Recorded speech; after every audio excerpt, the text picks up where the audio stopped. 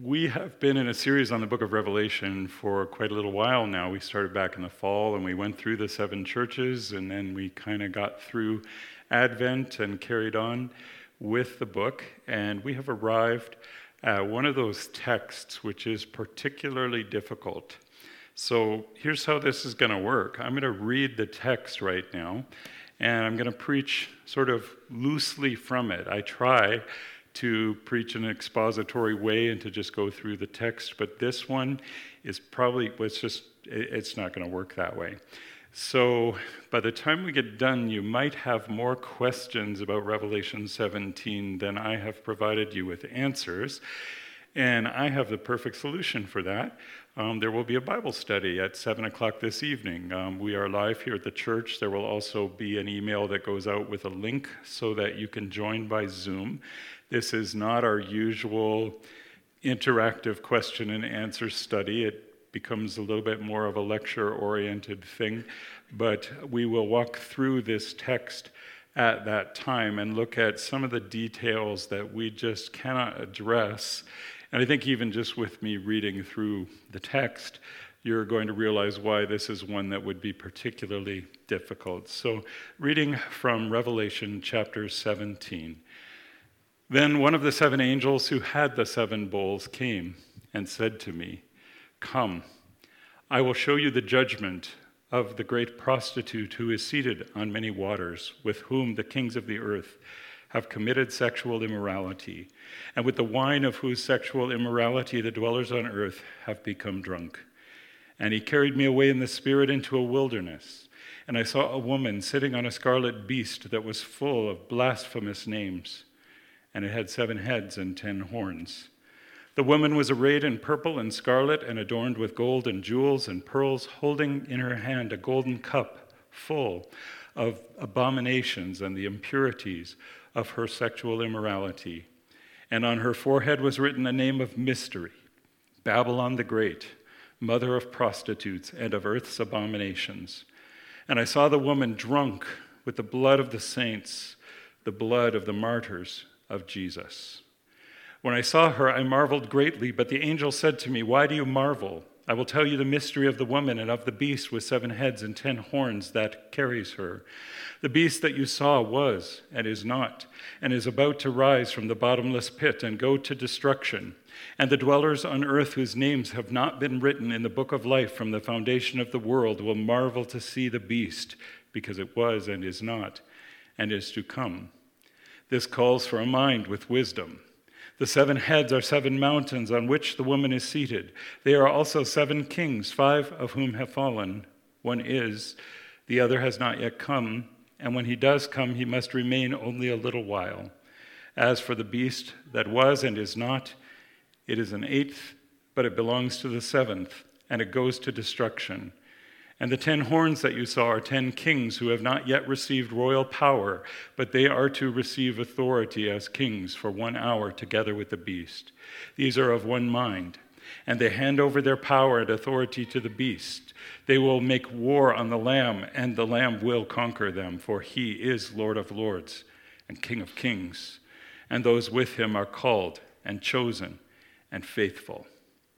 And the angel said to me, "The waters that you saw where the prostitute is seated are peoples and multitudes and nations and languages. And the 10 horns that you saw, they and the beast, will hate the prostitute.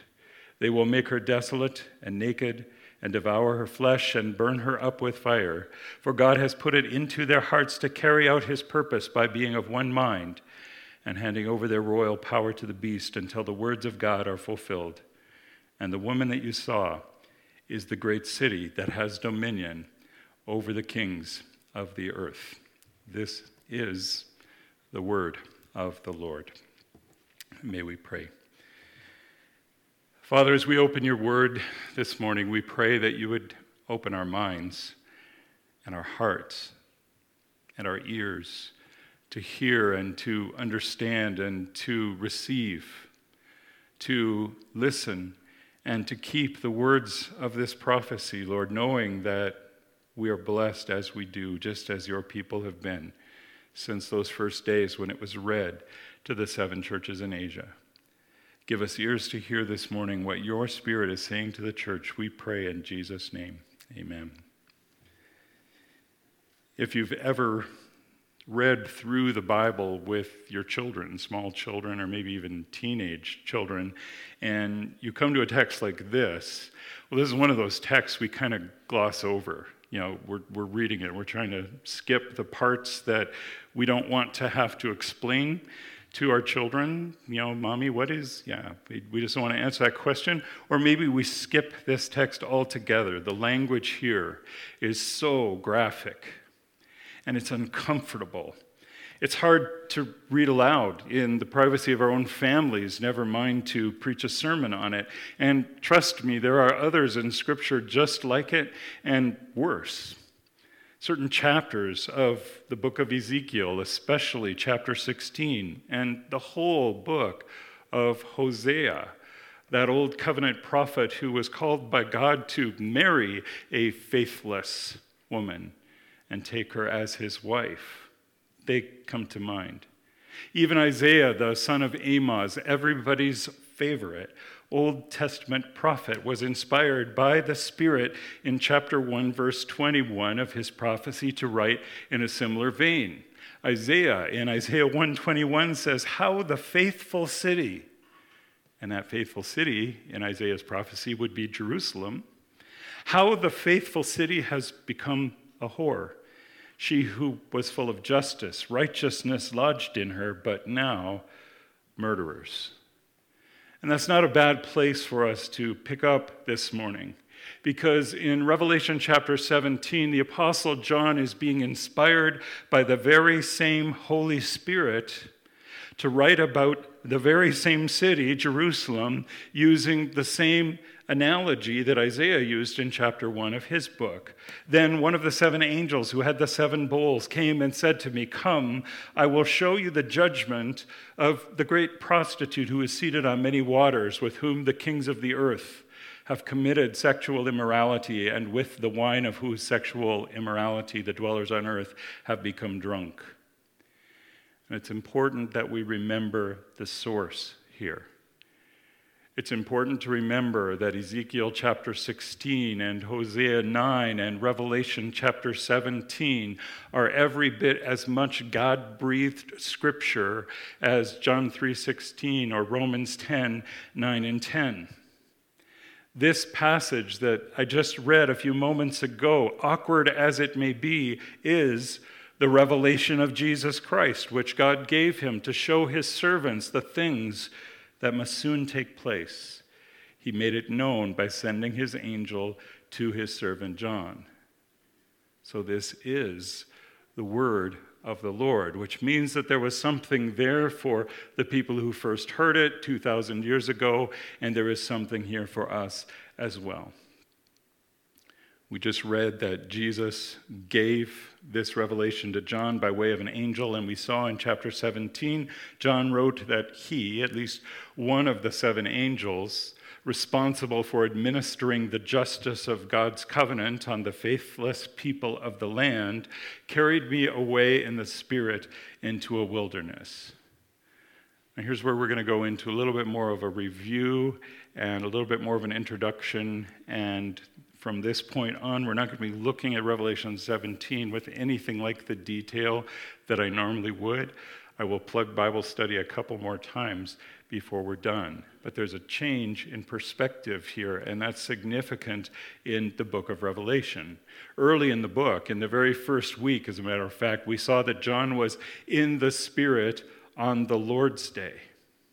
And we don't know exactly what that looked like until that point when John was in the Spirit and he heard this loud voice like thunder speaking from behind him, and he turned and he saw the risen and ascended and glorified Christ. And he saw him moving in and through and among the church. The church was portrayed in this vision like the lamps that burned day and night outside the veil of the Holy of Holies in the sanctuary of God. And Jesus is presented as that great high priest who moves through the church, tending those lamps, making sure that they continue to burn, making sure that the church remains a city on a hill. and that our light shines before men in such a way that they see and give glory to our God in heaven. Later on in chapter 4, we were told, after this I looked, and behold, a door standing open in heaven. And the first voice which I had heard speaking to me like a trumpet said, "Come up here, and I will show you what must take place after this." So first, John was in the Spirit, he was in the church.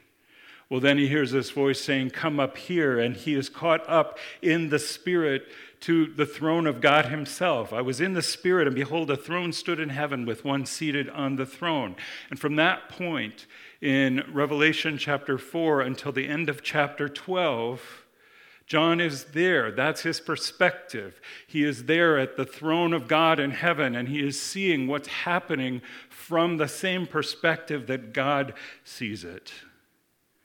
That's one of the reasons, I believe, that even the judgment texts in the first half of the book of Revelation tend to be less graphic.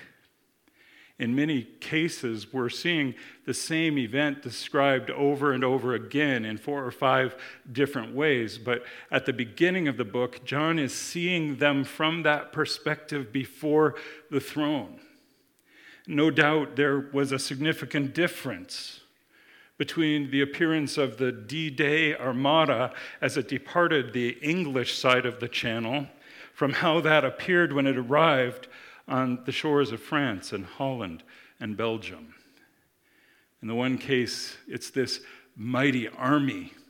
And maybe somebody standing on the English side sees that army and feels a chill or trembles at the thought of the power that is potential to that group. But on the other side, it's blood and guts. Those gates go down, and men with machine guns charge the beaches and try to break through the barbed wire and to get past those defenses and to set a beachhead for the army. Same event, just being seen from one side of the channel or the other. John sees everything up through the end of chapter 12 from that heavenly perspective.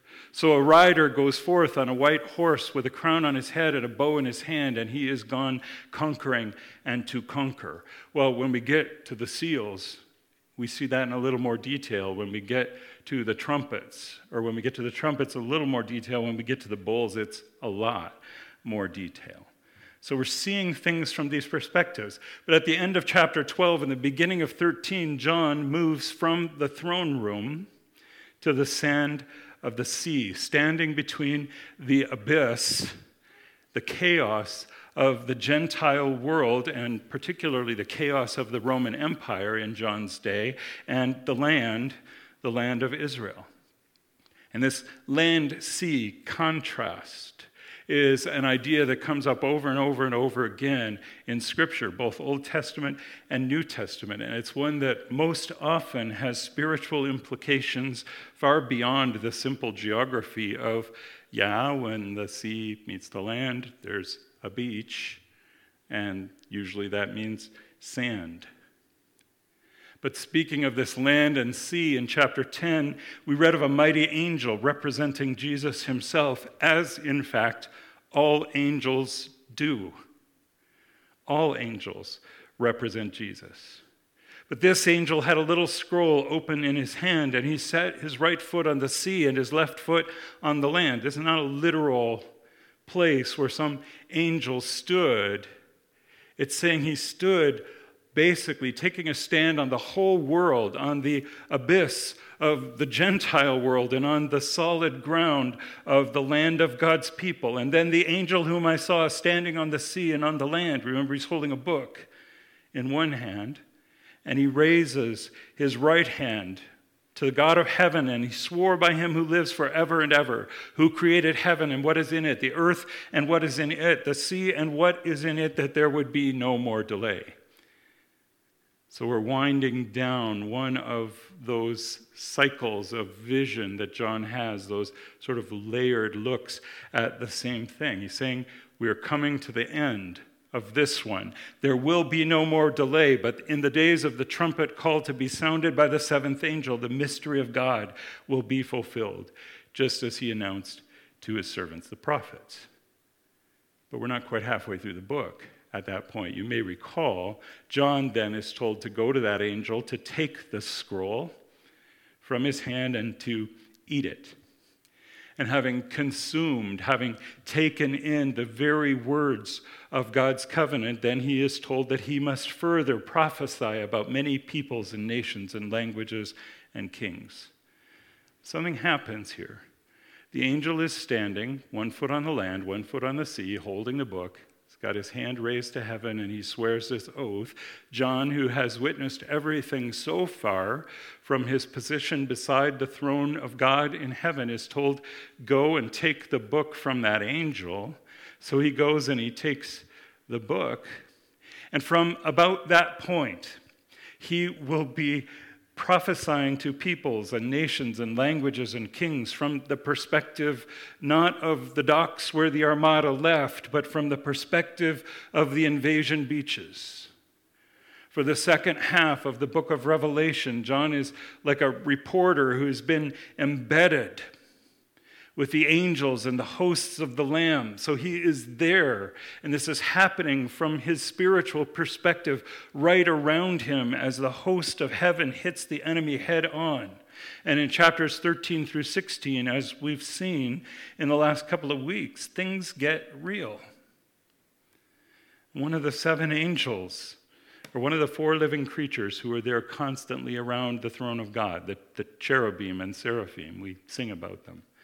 One of them is assigned to take 7 bowls full of the wrath of God. And he is to give them 1 bowl each to 7 angels who come out of the sanctuary. They come from the sanctuary because God has sent them to dispense divine justice. In our Bible study last Sunday evening, we looked briefly at the results of these judgments as those angels take the bowls and pour them out, both on the land but also on the throne of the beast. And with the outpouring of the 7th bowl, a loud voice came out of the temple from the throne saying, "It is done." Again, we come to the end of one of those cycles of visions. It's not like something was going to end when the 7th trumpet sounded, and now something else is going to end when the 7th bowl is poured out. There's this, like I said, a layering of these visions. And we keep going back and sort of starting over and then working our way through to the end, seeing them from different kinds of perspectives. So when the 7th bowl was poured out, there's this loud voice from the throne saying, "It is done." Verse 18, and there were flashes of lightning, rumblings, peals of thunder, and a great earthquake, such as there had never been since man was on the earth. So great was that earthquake. The city was split into 3 parts, and the cities of the nations fell, and God remembered Babylon the Great. That's the first time Babylon comes into the book of Revelation. God remembered her to make her drain the cup of the wine of the fury of his wrath. And that's where those bold judgments kind of come to an end. Another interpretive thing that you can see in the book of Revelation, look for those thunders and lightnings and earthquakes, because they just keep coming up at the same point in these various cycles that John, or the Holy Spirit, through John, takes us through. Well, at the beginning of chapter 17, we have another change in perspective. John is carried away in the Spirit into a wilderness where he can observe with more detail not only the judgment on Babylon itself, but he can observe the reasons for the judgment. So he went on, and I'm going to move through this very quickly. I saw a woman sitting on a scarlet beast that was full of blasphemous names, and it had 7 heads and 10 horns. Well, we've met this character before. The dragon in chapter 12 had 7 heads and 10 horns, and that dragon was clearly identified for us as that old serpent, the devil, or Satan. Well, then in chapter 13, the beast that comes up out of the abyss, out of the sea, has 7 heads and 10 horns, which is not surprising because it's the dragon who gives power to that beast. Now, this woman that John sees was arrayed in purple and scarlet and adorned with gold and jewels and pearls, holding in her hand a golden cup. If you just stopped there, it would be so much easier. But one commentator has suggested, and I believe he's right, that what we're seeing is sort of an antitype of the high priest on the Day of Atonement, who was clothed in much the same way, in an ephod with gold and jewels and precious stones, and carrying the golden cup in which he used to pour out the libation of blood in the Holy of Holies on the Day of Atonement. But here, this cup that looks so beautiful in her hand, this golden cup, is full of abominations and the impurities of her immorality. And on her forehead was written a name of mystery, Babylon the Great, mother of prostitutes and of the earth's abominations. Now, you've heard me say it already, and I will say it again, and we'll talk at some length about this tonight, that this is not Babylon. By the time John wrote this book, Babylon was no more, and the book was written to make sense to people who received it in the first century. But what John does is something that the prophets quite often do in the Old Covenant, and something that John himself had done in the chapter where he described the two witnesses being slain and their bodies laying in the street of the city, which spiritually is called Sodom and Egypt. But then he goes on to say, spiritually it's called Sodom and Egypt, but it's where their Lord was crucified. And where was their Lord crucified? Clearly, not in Sodom, not in Egypt. He was crucified in Jerusalem. So what's the point of using Sodom and Egypt? Well, it comes up in the Old Testament prophets as well. When you really want to insult somebody, you call them names. And what God is saying to the people of Jerusalem in this day is, you think that you are all that. You think that you are my chosen covenant people, and in reality, to me, you are like Sodom and you are like Egypt. And if you think about the thing that connects Sodom and Egypt, it's judgment, it's wrath, it's the plagues that God poured out on each of those places when he was ready to truly deliver his people.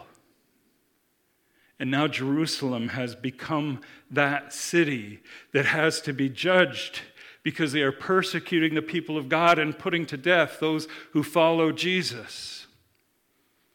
And God is saying the time has come for judgment. The time has come to deliver those saints and martyrs of Jesus Christ. Well, now he goes on to call her Babylon. And there's a whole history for that in the Old Testament. And again, if you're interested, come tonight.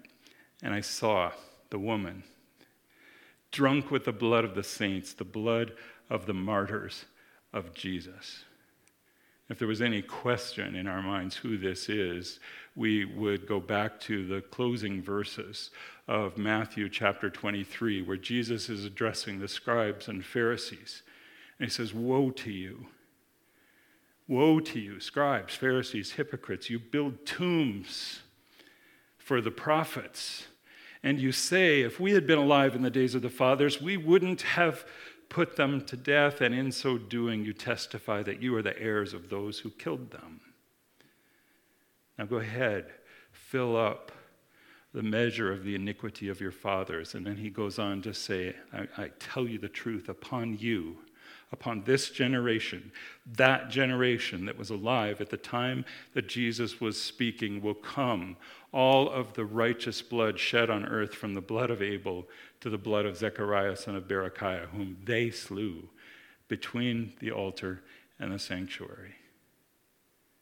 And so here, Babylon is portrayed as drunk with the blood of the saints and the blood of the martyrs of Jesus. And this use of the name Babylon the Great wouldn't confuse us so much if we would just hold steady. And we need to hold steady to the idea that Revelation is a first century prophecy sent to first century Christians with the idea that it would be a blessing for them to hear it and understand it and keep it within that first century context. So, of course, there is truth here for us too. But originally it was sent to the 7 churches in Asia, and our understanding of this book has to be done in a way that they would have understood it first. And again, more at Bible study. But the original audience would have heard all of these words about Babylon and the mother of prostitutes and so on. And in the context of Scripture, they would have come to the conclusion, as we noted in the beginning, that the Spirit just used these same ideas and same words to inspire John to send the same message that the Spirit inspired Isaiah to send hundreds of years before. Ezekiel sent the same message in even more graphic language, as did Jeremiah and Hosea. There's a reason for this. And it's not because Jerusalem or Israel at this time was particularly more immoral in the literal physical sense than the nations round about, probably far less than even the culture in which we live. But the idea of adultery in Scripture, more often than being about sexual immorality in a physical sense, it's about a spiritual immorality. And the reason for this is bound up in the idea that essentially God married his people. God married Israel when he entered into covenant with her at Mount Sinai. The 10 Commandments, the whole of the law really, can best be understood as a marriage covenant between God and his people. Ezekiel uses that language explicitly. Now, the implications of that are vast, and we can't go into them this morning, but simply, that explains Moses' reaction. When he comes down the mountain, you remember the story. He comes down the mountain the first time, and he's carrying the 2 tablets of stone on which God has inscribed the words of the law, the words of the covenant that he had spoken in an audible voice to the people as they had gathered there at the foot of Mount Sinai. Moses is coming down the mountain. He's carrying these priceless tablets of stone inscribed by the very finger of God, and something bad happens. Well, when you understand that Exodus chapters 19 to 24 basically describes a wedding, you could walk through the events of those chapters, and you could walk through the Hebrew ceremony and see, God took his bride and entered into covenant with her there at the foot of Mount Sinai. And 3 times, first in chapter 19, verse 8, and then again in chapter 24, verses 3 and 7, the people stand there before God and Moses, and they say, I do. Okay, what they really said was, all the words which the Lord has said, we will do. 3 times. And then after they have said that for the 3rd time, Moses arranges for 12 altars and 12 bulls to be slain, and he collects the blood of those bulls, and the people march by. And Moses dips a bundle of weeds into a bowl filled with blood, and as the people march by, he sprinkles them with the blood, and he says, this is the blood of the covenant. If that sounds familiar, it should. It was the very first time that God had taken this people to himself, and he had entered into this relationship with them by covenant, and he had sanctified them by the blood of the covenant, and he had made them his own. And then he invited Moses and Aaron and Hur and the leaders of Israel to come up onto the mountain and to have a feast, just like you do after a wedding ceremony. And they sat there and they saw the glory of God enthroned above a firmament, and they ate and drank in the presence of God, and they did not die. All of this had taken place before Moses ever went up the mountain. I know I've said it before, but if you ever watch the Charlton Heston version, it's garbage. Don't believe it. That's not how it happened. Turn off the movie and read your Bible. The people had already been baptized in the blood of the covenant at the foot of the mountain before Moses ever went up there to receive the law. So he goes up there, and God is giving him it in writing, even though it's already been spoken. But then in chapter 32, there's that awkward moment when God is speaking to Moses, and he says, go down. Actually, go down, Moses? It's not about going down in Egypt. It's about go down from the mountain because the people whom you have brought up out of the land of Egypt, I love how the interplay of that, have corrupted themselves. They have turned aside quickly out of the way that I commanded them. And as soon as Moses came near the camp and saw the calf and the dancing, his anger burned hot, and he threw the tablets out of his hands and he broke them at the foot of the mountain. And these days we want to say, hey, Moses, chill out. Don't be so judgy, man. You were up there in the mountain for over a month, after all. It's only to be expected that the people would drift a little bit.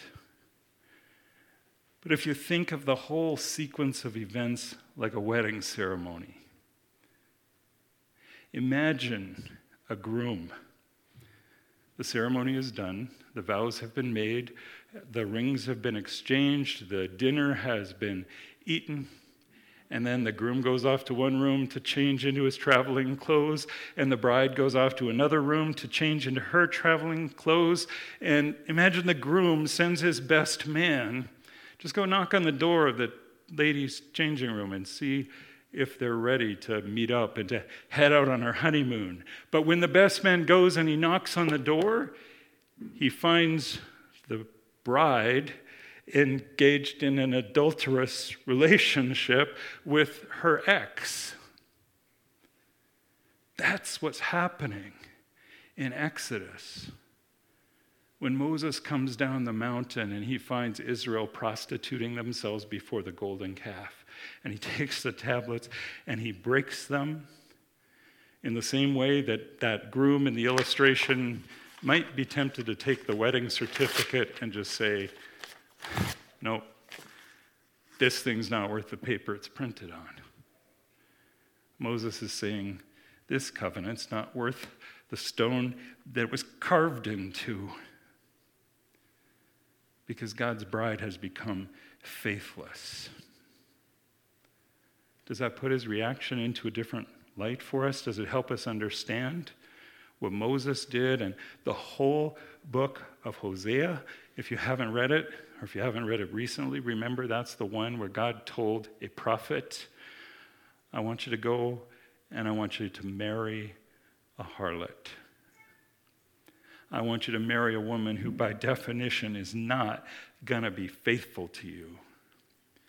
Because in your relationship to her, I'm going to give Israel an illustration of their relationship to me.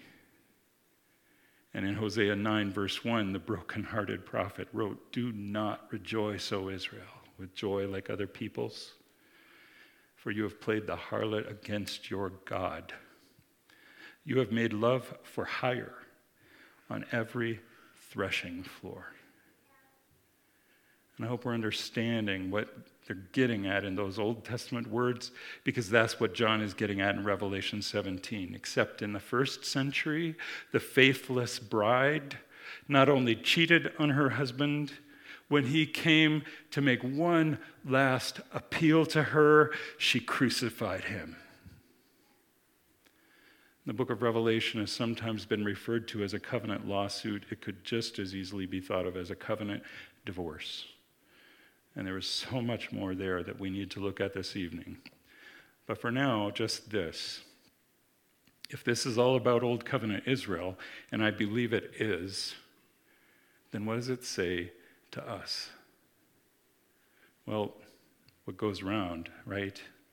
James, the brother of the Lord Jesus, wrote to the people of God probably in about the same time frame that John was receiving the revelation. So James' message, also inspired by the Holy Spirit, was maybe aimed in a couple of different directions. He may have been speaking to that remnant of Old Covenant Israel, but he's also speaking to the church scattered abroad. And in James chapter 4, verses 1 through 4, he says, what causes quarrels? And what causes fights among you? Is it not this, that your passions are at war within you? You desire and do not have, so you murder. You covet and cannot obtain, so you fight and quarrel. You do not have because you do not ask. You ask and do not receive because you ask wrongly to spend it on your pleasures, your passions, you adulterous people. The thing is, James didn't really write, you adulterous people. What James wrote literally is, you adulteresses. And he didn't do that because he wanted to pick on the ladies. And he's not talking about a specific sin of the flesh here anyway. That would certainly be included in the behavior that he's discussing in this book. But James is speaking to the church as the bride of Christ when he says, you adulteresses. Don't you get it? Don't you know that friendship with the world is enmity with God? And Moses might have said the same thing to the people of Israel when he caught them worshiping around the golden calf. Don't you know that friendship with this idolatrous way of life is enmity with God? Isaiah, Jeremiah, Ezekiel, and Hosea did say it quite explicitly. And so did John in Revelation chapters 17 and 18. And James speaks to the church across time and says it again, you adulteresses, don't you know that friendship with the world is enmity with God? Therefore, whoever wishes to be a friend of the world makes himself an enemy of God. And I don't think that we could overemphasize this in our day. Because some people have taken the idea of friendship evangelism to an extreme and acted as if we can't reach the world if we're not friends with the world. We need to be friends with the world. And James says, no, it's not how it works. Whoever wishes to be a friend of the world makes himself an enemy of God. And he goes on, or do you suppose that it is to no purpose that the scripture says he yearns jealously over this spirit that he has made to dwell in us? It's an Old Testament idea that James picks up. And he says, God has sealed you to be his bride. And he is jealous when you go off and become friends with the world and make him your enemy. As the Apostle Paul wrote in 2 Corinthians 11, for I feel a divine jealousy for you, since I betrothed you to one husband to present you as a pure virgin to Christ. Again, he's talking about the church. He's saying, I betrothed you, church at Corinth, to one husband to present you as a pure virgin to Christ. But I'm afraid that as the serpent deceived Eve by his cunning, your thoughts will be led astray from a sincere and pure devotion to Christ. And that's what happens when we want to be a friend of the world, when we want to love what they love, when we want what they want, and even when we fear what they fear. When we listen to the voice of that old serpent, the devil, luring us away from pure devotion to Christ. And always, always with the same tactic, the same question. Really? Did God really say that?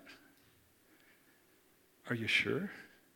Because, I don't know, just sounds kind of old-fashioned to me. Sounds like the kind of thing that might lose you your place at the table with the cool kids. And of course, it probably will, unless you stop to think that if the cool kids happen to be friends of the world, then the cool kids are enemies of God. And in that case, we might rather sit at some other table altogether. But he gives more grace,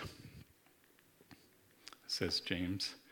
Therefore, it says, God opposes the proud, but gives grace to the humble. Submit yourselves, therefore, to God. Resist the devil, and he will flee from you. Draw near to God, and he will draw near to you. Cleanse your hands, you sinners, and purify your hearts, you double-minded. Be wretched and mourn and weep. Let your laughter be turned into mourning and your joy to gloom. Humble yourselves before the Lord, and he will exalt you. In a week or two, we're going to come to Revelation chapter 19, and there's going to be a pile of awkwardness in that text too. But as we turn from the word of the Lord this morning to the table of the Lord, let me call your attention to verses 6 through 9 of Revelation chapter 19.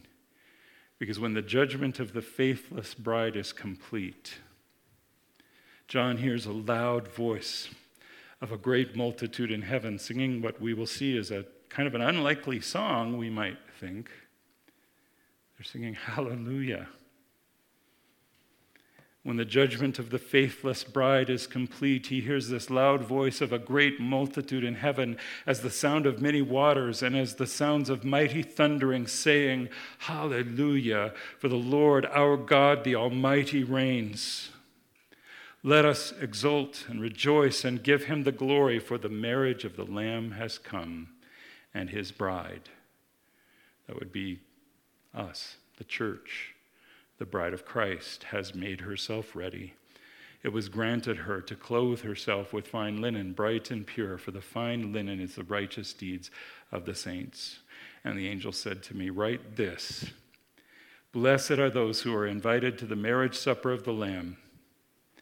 And he said to me, these are the true words of God. And so they are. So let us draw near, humbling ourselves before the Lord and taking our place at his table, joining him once more to feast on his grace.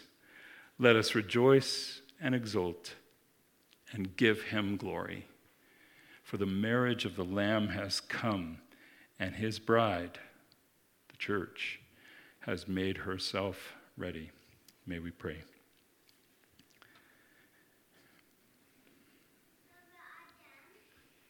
Father in heaven, help us to not seek to be friends of the world and thereby make ourselves your enemies, but rather, Father, to walk in grace and in humility, to draw near to you, knowing that you will draw near to us, to humble ourselves under your mighty hand, and then to await your providence and your mercy to raise us up and exalt us as you have done when you raised us up with Christ and seated us at his right hand in heavenly places in Christ.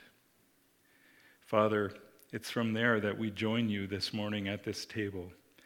And we pray that as we come in your grace and mercy, you would give us all that we may receive here to strengthen us in our faith, to renew us in our hope.